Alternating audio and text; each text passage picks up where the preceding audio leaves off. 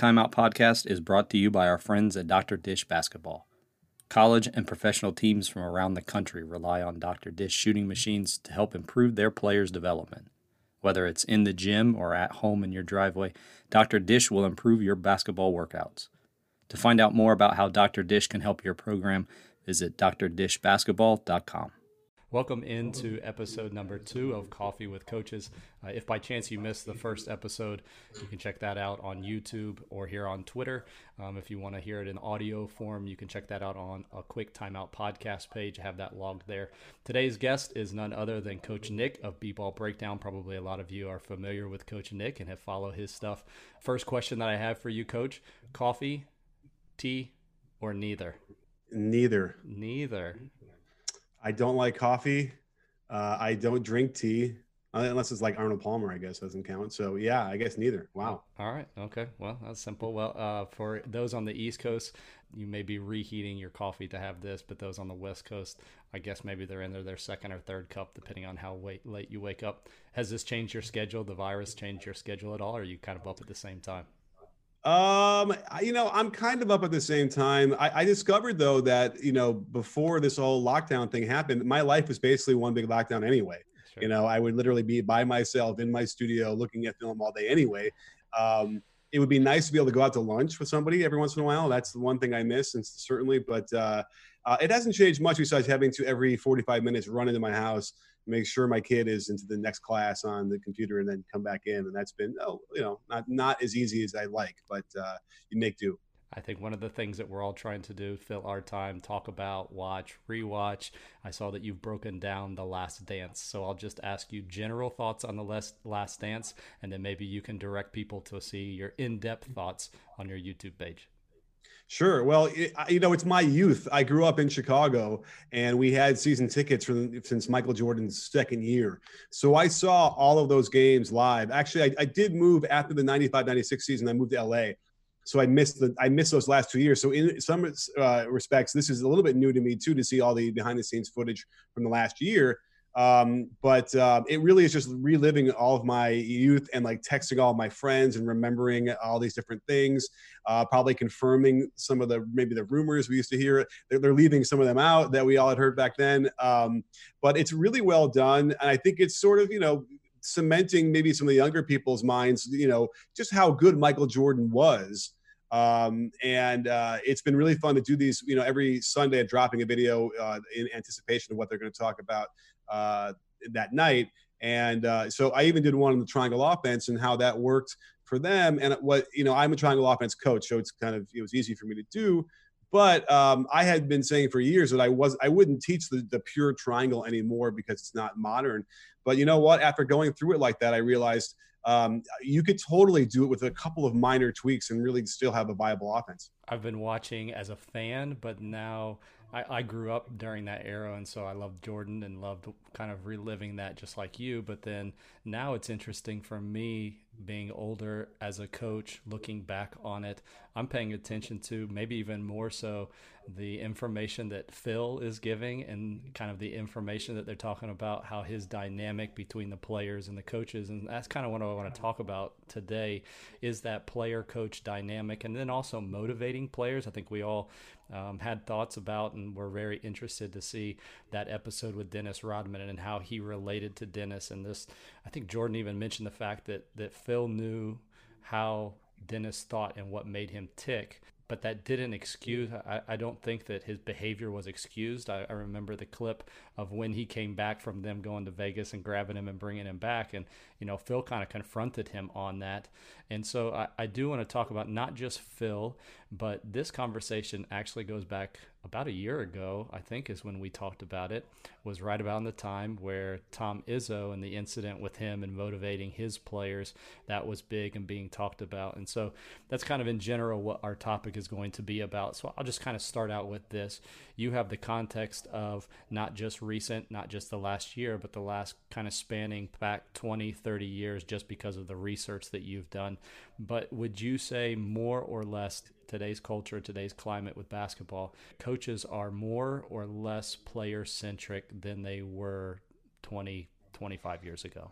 You know, and it's interesting because player centric is another term. It's not easy to define necessarily, but I do feel like there are less of the drill sergeants. If that's the question, Mm-hmm. there is been a budging to some degree, and it's by age. I think guys older than us, you know, probably are a little bit more rigid and aren't willing to sort of evolve into that point. But you know, I'm doing a series right now once a week with Mark Bennett, who has developed like a whole new athlete-centered approach to coaching, which is sort of what you're referencing. And listening to some of their suggestions, you know, I can just hear certain coaches in America just cringing at like their suggestions. Like they would even say after every practice, you would actually engage the players into how you did. How was my coaching that day? And because I had thrown it out in one of the questions saying, well, is it a kind of thing where maybe at the end of the year you give them a questionnaire, or like that could be anonymous, or you ask them, how did I do as a coach this year? He goes, no, we do that after every practice. Wow. And I was like, wow. But you know what? There's so much value in listening to the players and finding out what, you know, like Phil Jackson said, like what makes Dennis Rodman tick. And those are the ways that engage you and get the buy-in, that this elusive buy-in that coaches, you know, are always searching for and tend to complain the most about. I am in agreement with you. I think that you look back 2 coaching generations, you're dealing with people who are either in the war or sons from the war. And I think sometimes we almost excuse it as, especially if we're dealing with high school kids, college age kids. These are, in our context, let's just talk about the men's game. These are young men who need to learn discipline. And so almost that rigid, again, that militaristic view of, you know, do it this way, this way. And I'm like, you do so much with the pro game.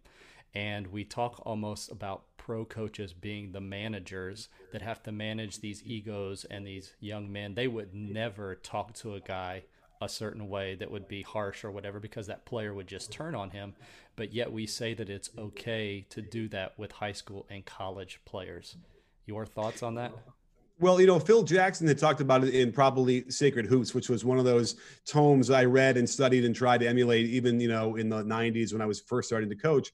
And he had said, you know, sort of flip of that, which would be that even though these guys are millionaires and make more money than the coaches, they're stars or whatever, there's still the semblance of a hierarchy where they need a coach. The coach is there to help them, and they've been trained to sort of be in that environment. So there isn't necessarily a lot of difference between the high school programs and the pros in some way that, you know, obviously there's practical differences, but there is a sort of a standard organizational thing that exists all the way across. So, you know, I've gone to tons of NBA practices, tons of D1 practices, and tons of high school practices, and they're similar, right? They are similar. There's a lot of the same things going on, the same things being said. And I think that there is a through line there that we can learn back and forth from both. But certainly, I get the fear of, you know, the high school coaches, for instance, who are, you know, they don't want the players to slip, or they don't want them to develop like bad habits, they call them. This is a chance to really grind. And here's the thing I throw out there. I was one of those crazy guys, play with smoke out of my ears, you know, and I guess I would have gravitated towards those, you know, I had those coaches like the Bobby Knight style. But I can't do that now. Like I'm trying to swim laps and I can't push myself like I used to. I die after 4 and I have to wait and rest. And I started realizing that, you know, a certain type of coach on day one would say, we're going to do 20 of these things, you know, and it's going to take 8 minutes to do. And man, you're going to probably end up failing, and it's going to be, you know, really difficult, but you're going to learn how to, you know, push yourself and be a man. Whereas you could also do it progressively and say, okay, today we're going to do 4 of these reps, and then 3 days and every day for the next 3 days. And then after that, we're going to do 6. And then in about a week and a half, we're going to be up to like 12. And then in 3 weeks, we'll be up to 25. Now, the point I'm making is that you could be at the same spot as you would if you had started to try and have them do 25 on day 1. Okay. But you have a whole different mindset of the player, where as you progress into it, you're not grinding on them and screaming at them and making them feel worthless. They can't do it and they're failing day after day after day and then inching along. If you do it the other way, you get to the same spot and you actually probably have a better relationship with the players. A couple words that you've mentioned: fear, anger, and the idea of emotion with it. Is there a line between passion and being out of control, or is that a myth? No, here's the other well, the myth I think is that if you don't want to coach the way Bobby Knight did, for instance, then you're going to have soft, weak players, and you're not coaching with any kind of passion. And that's a problem because it's not binary. You know, it's not simply like either that or that. And I've obviously encountered that quite a bit of like that's the blowback. So we're never saying, oh, you can't coach with passion. Nobody is perfect. Nobody is a robot. But it's got to be emotionally exhausting to go through a season where you have a coach who has trouble keeping control of that emotion, you know, under the guise of toughening up your players or holding them accountable. I'm, you know, in this weekly series I'm doing, which culminates today in a live show right after this on my channel. What we've been trying to say and show is that when you let the players establish the non-negotiables from day one, and it doesn't have to be a long list, but it has to be a few of them, then it's amazing how much they end up policing themselves. And that is so much more powerful to a team when they can own the program and own the fundamentals and own what the non-negotiables are and hold each other accountable. You then would have players who probably would have been the really quiet ones who never really could take charge or learn how to have a voice in that setting. And might be the rest of their lives be that way. And suddenly you can help train these players to have that voice and to be able to speak up and maybe be a somewhat quiet leader, but develop some of those leadership qualities. And there's no question in my mind, having seen the other way, that would be a more optimal way to run your program, and you just get more out of it. They play better and they play over their head when you needed it. I'll speak for myself, but if I'm honest about things, the times that I'm angry, and I hope that's not very often, but the times that I'm angry, it's a lot of times where that player didn't do what I told them to do. You embarrassed me on the floor. You know better to do that. Now I'm angry. And I don't think that's right in any context. Right. I think that we now know what the chemical, what happens chemically in the brain when faced with anger and disgust, right? And the body language that's included in that. And so here's what I tell, and I'm still trying to refine how I want to present this question because it's too vague. But I usually ask what coaches when I'm interacting. I'll say, "What do you think the goal of the coach is in a game?" Well, I mean, what is the overall goal the coach should have in mind? Top goal in a game. And it's vague because it's like there's a lot of things that are going on. I get it, but my answer generally is the goal should be to get your players to play as well as they possibly can in a game. Now, if you want to put them in situations in practice where they have to deal with some things mentally, whatever, that can be challenging, that's different.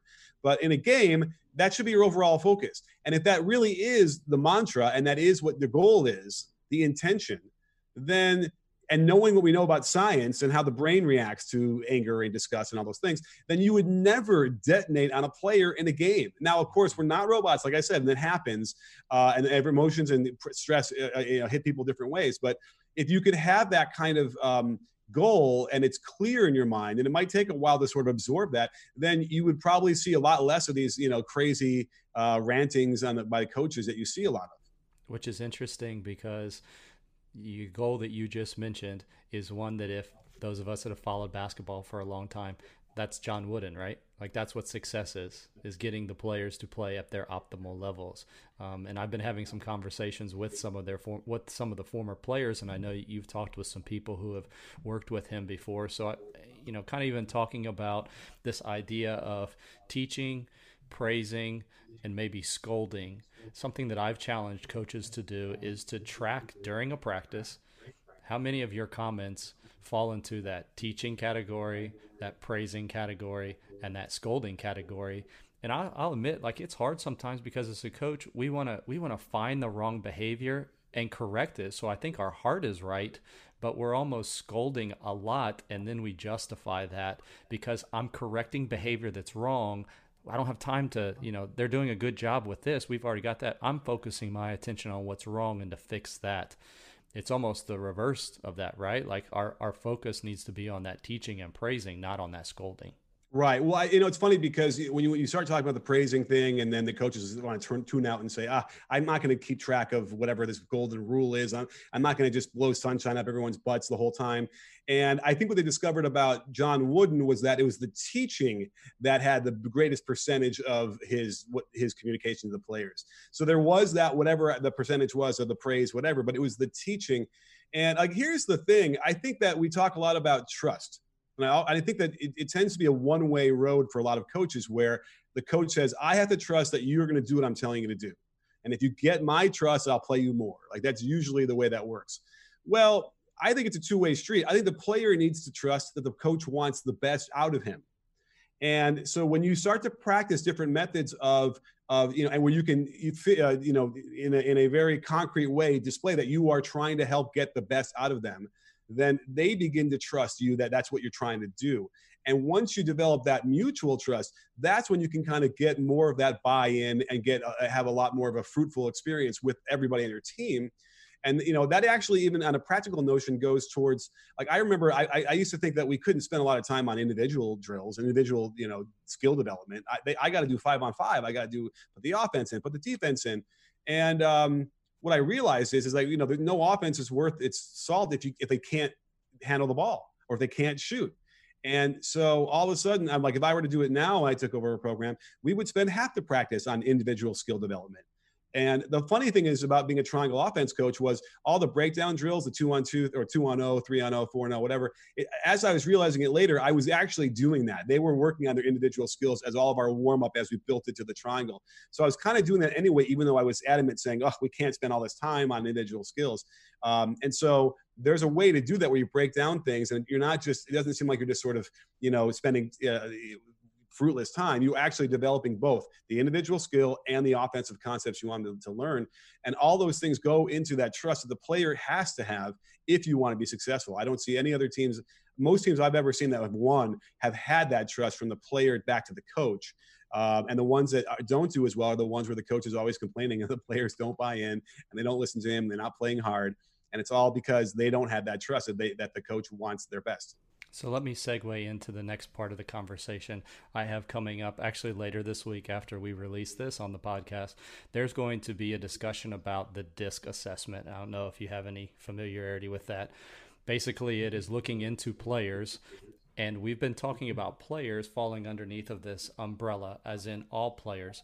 I want to hear your experience with dealing with players, the fact that not every player is the same. And so when it comes to motivating each player, I may be able to, and I think we all understand this to a degree, but I didn't understand it to the point that the kinds of things that I'm saying, the words, the phrases, the things that I'm communicating that they value, different people value different things. So when it comes to me actually communicating to those players, I may say to them, like, we want to be competitive. Let me make this drill competitive. If you beat this goal or this, whatever, like, they're valuing relationships or they're valuing something else. So let's go deeper now into the players, experience-wise, that maybe that you've had with motivating players and you understanding that maybe one thing that works with one player does not work with the player that's right next to him. Because let's be honest, I, as a college coach, most high school coaches, depending on what's happening, your rosters are completely turning over every 2 to 4 years. So I may be working with a group of players and I've figured it out. And this team, I can motivate them to play at their highest potential. And then 4 years later, I'm at ground zero and I'm like, I got this. And so I start using the same tactics again, and it doesn't work. And I'm like, wait a second, what just happened here? I don't understand what's happening. So any experiences that you've had with that or thoughts that go along with that? Yeah, I mean, most of them are negative. Most of them, I look back and think, God, did I do that badly? I really did not, because of course, it's a lot easier, I think, to remember those than the ones where you actually did do well with, the way you develop that thing. Now, a lot of times you might develop a thing that a method of communication or style that works, for 3/4 of the players, right? And you just kind of go into the season knowing, gosh, I'm going to have a problem with this one guy or these two guys. It's going to be a problem. We're going to butt heads. It doesn't have to be that way.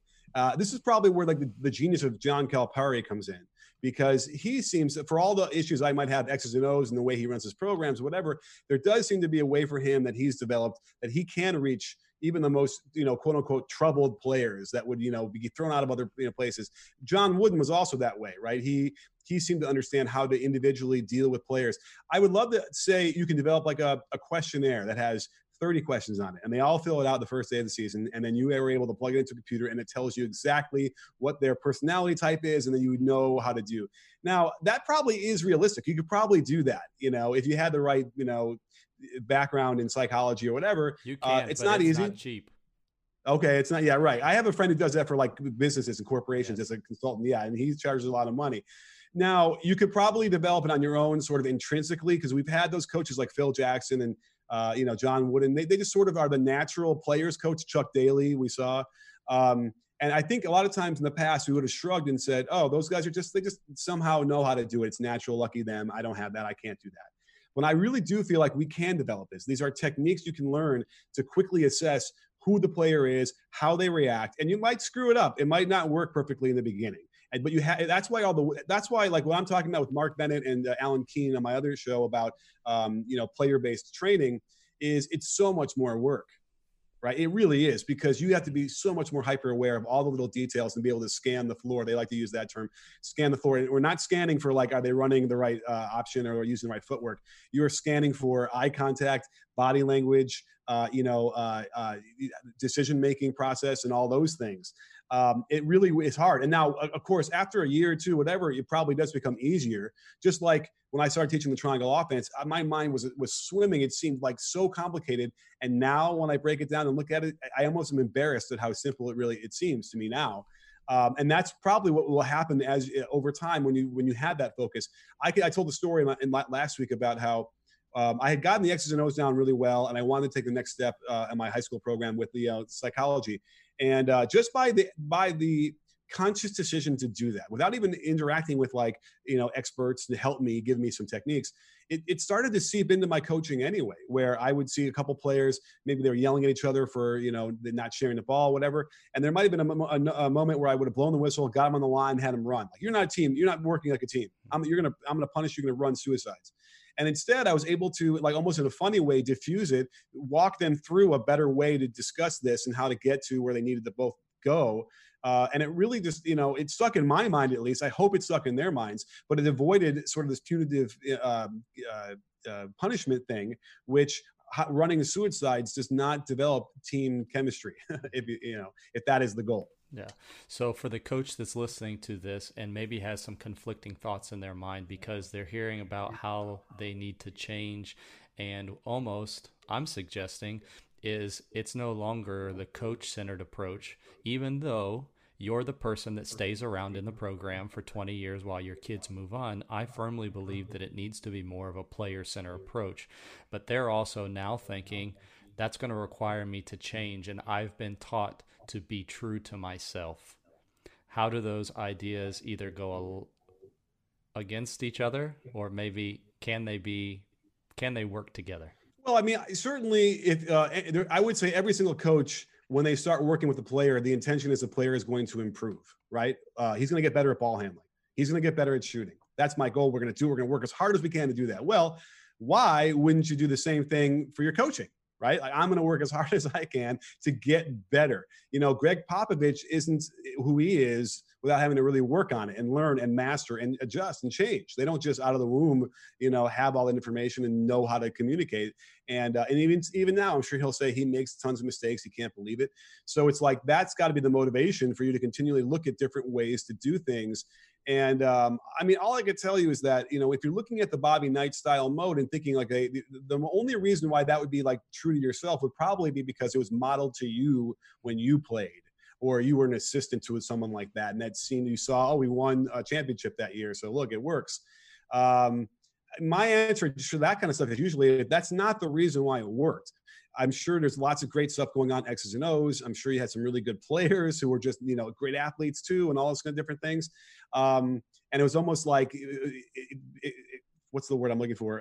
It's almost like, despite the Bobby Knight stuff of screaming and yelling and making them crazy, you won. So that's all. I'll even relate it to this. There were moments, and I think we might get into this, with Tom Izzo when I had tweeted about him during the tournament last year. And I got so many people who told me, I need that kind of coaching, that, ball of fury on me every second to play as well as I can.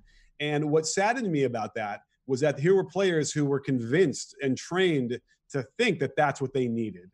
Draymond Green is going to be the hardest player on the court, whether he had Tom Izzo coaching him or whether he had Brad Stevens coaching him. And he'll tell you that too. He was playing that way in 8th grade.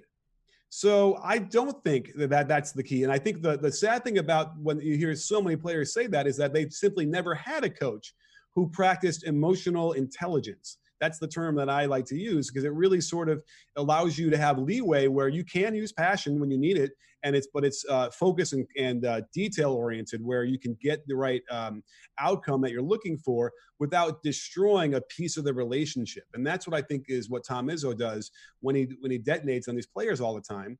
And his one really good attribute then is because he knows how to repair the relationship later. And he's got a lot of experience doing that. He knows how to establish the relationship really well. He must be a great guy in the beginning, and he's a pal, and they bond. Then he destroys them, and then he has to repair it. And he's done that so long that he knows how to do it.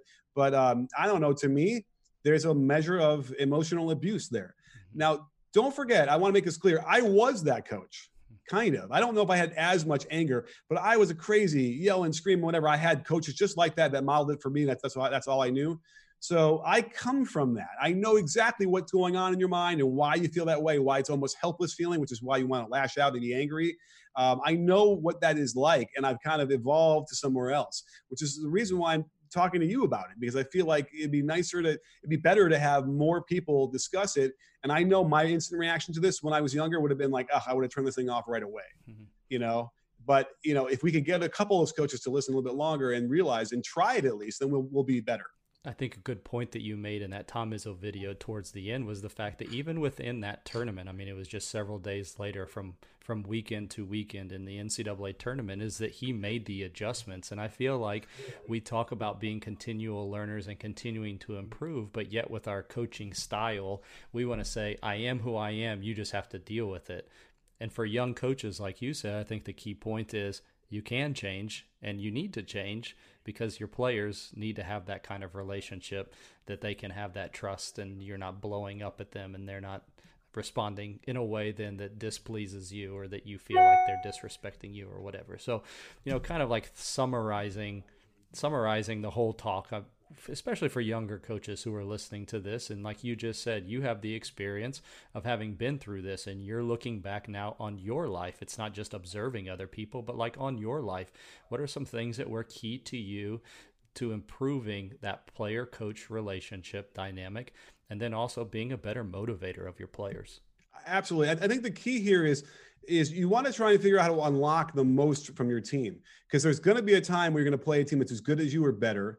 And the only way to win is to play above your heads, to achieve something in a flow state. And again, we know the science behind how the brain operates and how you get players to play the best they possibly can. And that is when they're in a positive frame of mind. I had tweeted that to Dan Dockich, who was complaining about, AAU coaches these days are soft, whatever.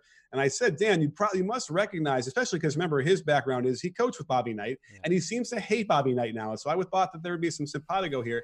And I said, surely you recognize that the value of having a player play in a positive state of mind. And his response was, I think, to quote tweet it and then write "go away" in all caps. And I was just astounded by that, because, again, the science tells us, and we know this just from us, anybody who ever played a pickup game to any other level, you are at your best when you have like a rhythm and you have like your favorite song going in your head, and you are loose is not exactly the right word, but you have that extra bounce and extra movement. When you play like a ball of fury and completely tense, you can't shoot the ball that well. You can't move laterally as quickly as you could if we were more springy and explosive. So, you can't shoot the ball any harder, when you talk about play hard, right? So we have to be able to achieve, an optimal flow state, which is what we call that. And you'll destroy that possibility of having that state if you are ranting and raving on the sideline. And what you mentioned about Izzo was, first of all, I just want to say he was kind of a dick, because he clearly heard the criticism. I probably from me, because that tweet went around the world 6 different times. Scott Van Pelt was doing, was subtweeting me in his diatribe to the camera. But LeBron, all those guys were weighing in. But he was so, like, at some point, maybe the next game, they asked him, like, hey, you guys came out in the second half, were on fire. Like, what'd you do? And he goes, oh, we gave them hugs. We asked them really nicely if they'd get some more rebounds for us at halftime. And they really was nice, and he was just so smug, whatever. But the point was, he heard the criticism, and you're right. He did. I don't think I saw any detonations or any kind of craziness going on the sideline. And what happened? The team took off. They got all the way to the finals, right? Wait, the final or Final Four? Final Four. Four. And they're playing Virginia, I think, right? I believe Who is who they play. clearly a better team. I think this is right. And maybe the Final Four of Virginia, they're clearly the better team, right? They're not, Michigan State, they're just not going to win necessarily, right? They're certainly not going to win like on the merits of like talent. So here was his chance to like get them in that flow state and give them a chance to play above their heads. And maybe, like Villanova over Georgetown, where we'd get like this, a great big upset because they play like that. And what did we see with about 12 minutes to go? And they were down 10, 11. It was just not going their way. He's sitting there. His head is down. He's pacing back and forth. He's sighing. He's tossing his hands up. All the things that would just drag the energy of the team down, he was doing like textbook. And, now I'm not saying they would have won had he changed his body language and the vocal language he was using to try and help. But, man, can I give you – I'm talking a lot, I know, but I guess, that's why we're here. But I'm going to give you a quick anecdote because I know I mentioned really quickly that like if you go to medical school, they have these classes to teach you bedside manner, right? Because a lot of these guys are just scientists and math people who, they don't interact well with patients. You got to learn how to do that. But they don't have that for coaches. I don't understand why. It would be easy to teach certain techniques. So really quickly, I had met with a guy who was a guy who studied Tony Robbins. So we all know Tony Robbins, right? And like he oftentimes will get made fun of because he's just sort of over the top with his motivational speaking stuff. But I got to tell you, it's powerful. NLP, the linguistic programming, like, it's sort of you can elicit a positive emotional response based on language if you train it. So this guy was like, pick a word or a phrase. This is years ago. And right before my season started, he goes, pick a word or a phrase. Don't use it a lot, but every once in a while in a practice, if something really good happens, stop the practice and use that word or phrase and sprinkle it in across your training the first couple months of the season. So that was Gangnam Style that year. Remember that guy from South Korea? That funny video. So, we do a high post entry, backdoor cut, back bounce pass, layup, right? I blow the whistle. I'm like, that was Gangnam Style, right? And like, they're laughing because I'm mispronouncing it, whatever. Did it like once a week for the 6 or 8 weeks we had while we were training, whatever. We have a home and away series every year with this team that it's always, no matter how good or how bad whatever team is, it's always a close game. It's no matter what, huge rivalry for pretty much. And we're down, it's halftime, and I'm talking to them, and all of a sudden I'm like, you know what we need? We need Gangnam Style. And I swear to God, our eyes opened wide, the smile came across their face, and we went out in the third quarter and just destroyed them. And I thought I was cheating. I literally thought that was cheating because how could I almost felt like I conditioned them to do that. Now, you tell me there aren't 12 other things you can do that would do the same kind of thing, and you can learn those, right? And they're all very much mechanical things you can simply step-by-step learn, and all of a sudden now you can, on command, hopefully, draw that flow state out of your players, and it's like then you'll have like what Steph Curry has. Steph Curry, remember the zone when we were growing up? You'd be in the zone. Yeah. We don't really hear about that anymore, right, with shooting. I don't know why, but Steph Curry has trained himself to be in the zone on command pretty much. And I think that's what we're moving towards. Yeah. So before I let you go, you've been talking about several times, you've mentioned the series that you have, and I think it kind of goes along with what we've been talking about. So I want people to know where that is. Can you tell them where that is, how often you're doing it, and when that will be released? Sure. Well, I've already released, so we've released 4 episodes. It was a really long conversation. So each one's 25, 30 minutes each episode. The last 4 weeks, every Thursday, and then it ended yesterday, we've released them. And then in about 40 minutes from now, I'll be going live with Mark and with Alan to answer questions, kind of like what we're doing here, but we'll try and get some live feedback. And so those live forever on YouTube, and there's I have it on the playlist as well. And then, parallel to that, I have a library of videos, both on court and things that are like this, where we have a conversation. And I'm bringing in a lot of coaches from around at every level. And what I'm sort of pitching for them is, let's do it. I want you to do like almost a cross between a clinic presentation and a panel discussion, so that it's not just a guy talking for 30 minutes straight like you do if you go to a clinic and you're sitting in the stands taking notes. Because I'll sort of interact as well. And I believe that we're getting sort of deeper into the subject than he would have gotten or she would have gotten just by doing a presentation at a clinic. And so what I'm going to start to do is release bits and pieces across, my YouTube channel and my Instagram and Twitter. And then we'll have the full length stuff in my premium library where coaches can have access to all the different things in there. Then there's X's and O's stuff too, like the 4 must-have actions in your offense. I also actually, for as much as I'm a triangle offense coach and an offensive, studier of the game, I always felt like my the teams on the defense ended up really playing well and really sort of executing maybe better than the offense. And so I shot a whole defensive system series that I developed over time of how I, install the man-to-man defense. And ironically enough, it does use a lot of the Bobby Knight principles, just not the Bobby Knight style of the communication. And so anyway, so there's a lot of those things like that. There's shorter, those are all like long, almost an hour length videos, but I do have shorter ones too of, little bits and pieces of shooting and random and, all sorts of things. So anyway, a lot of resources on my side. And I'm just now kind of trying to make a push into that to let coaches know that not only am I just doing, NBA breakdowns of what's going on, X's and O's or whatever, but, we're doing a lot of content to help coaches learn different methods that would hopefully unlock more potential from their teams. I'll echo that and be the testimonial for you. I love the fact that I can go there, and if I have a large chunk of time on my hands, I can pick a longer video. If I only have a few minutes or I'm right before bed and I just want to watch something, I'll watch a shorter one. You've got the tactics, you've got the technical side, you've got the fun stuff, you've got the looking at systems, NBA, college, you got it all. So I really appreciate all that you do for all the coaches, and it's always a fun conversation with you. So thank you so much for fitting me into your busy schedule. Thank you, Tony. I appreciate it. This was amazing. Awesome. Thanks, Coach. Just really quickly, if you haven't heard yet about Anchor, it is the easiest way to make a podcast. It's free. There are creation tools that allow you to record and edit your podcast right from your phone or computer. Anchor will even distribute your podcast to Spotify and Apple Podcasts and other platforms so your show actually gets heard. You can even make money from your podcast, no matter the size of your audience. It really is everything you need to make a podcast all in one place. So download the free Anchor app or go to anchor.fm to get started. That'll do it for this episode. Thanks so much for listening. We'll talk to you again at the next time out.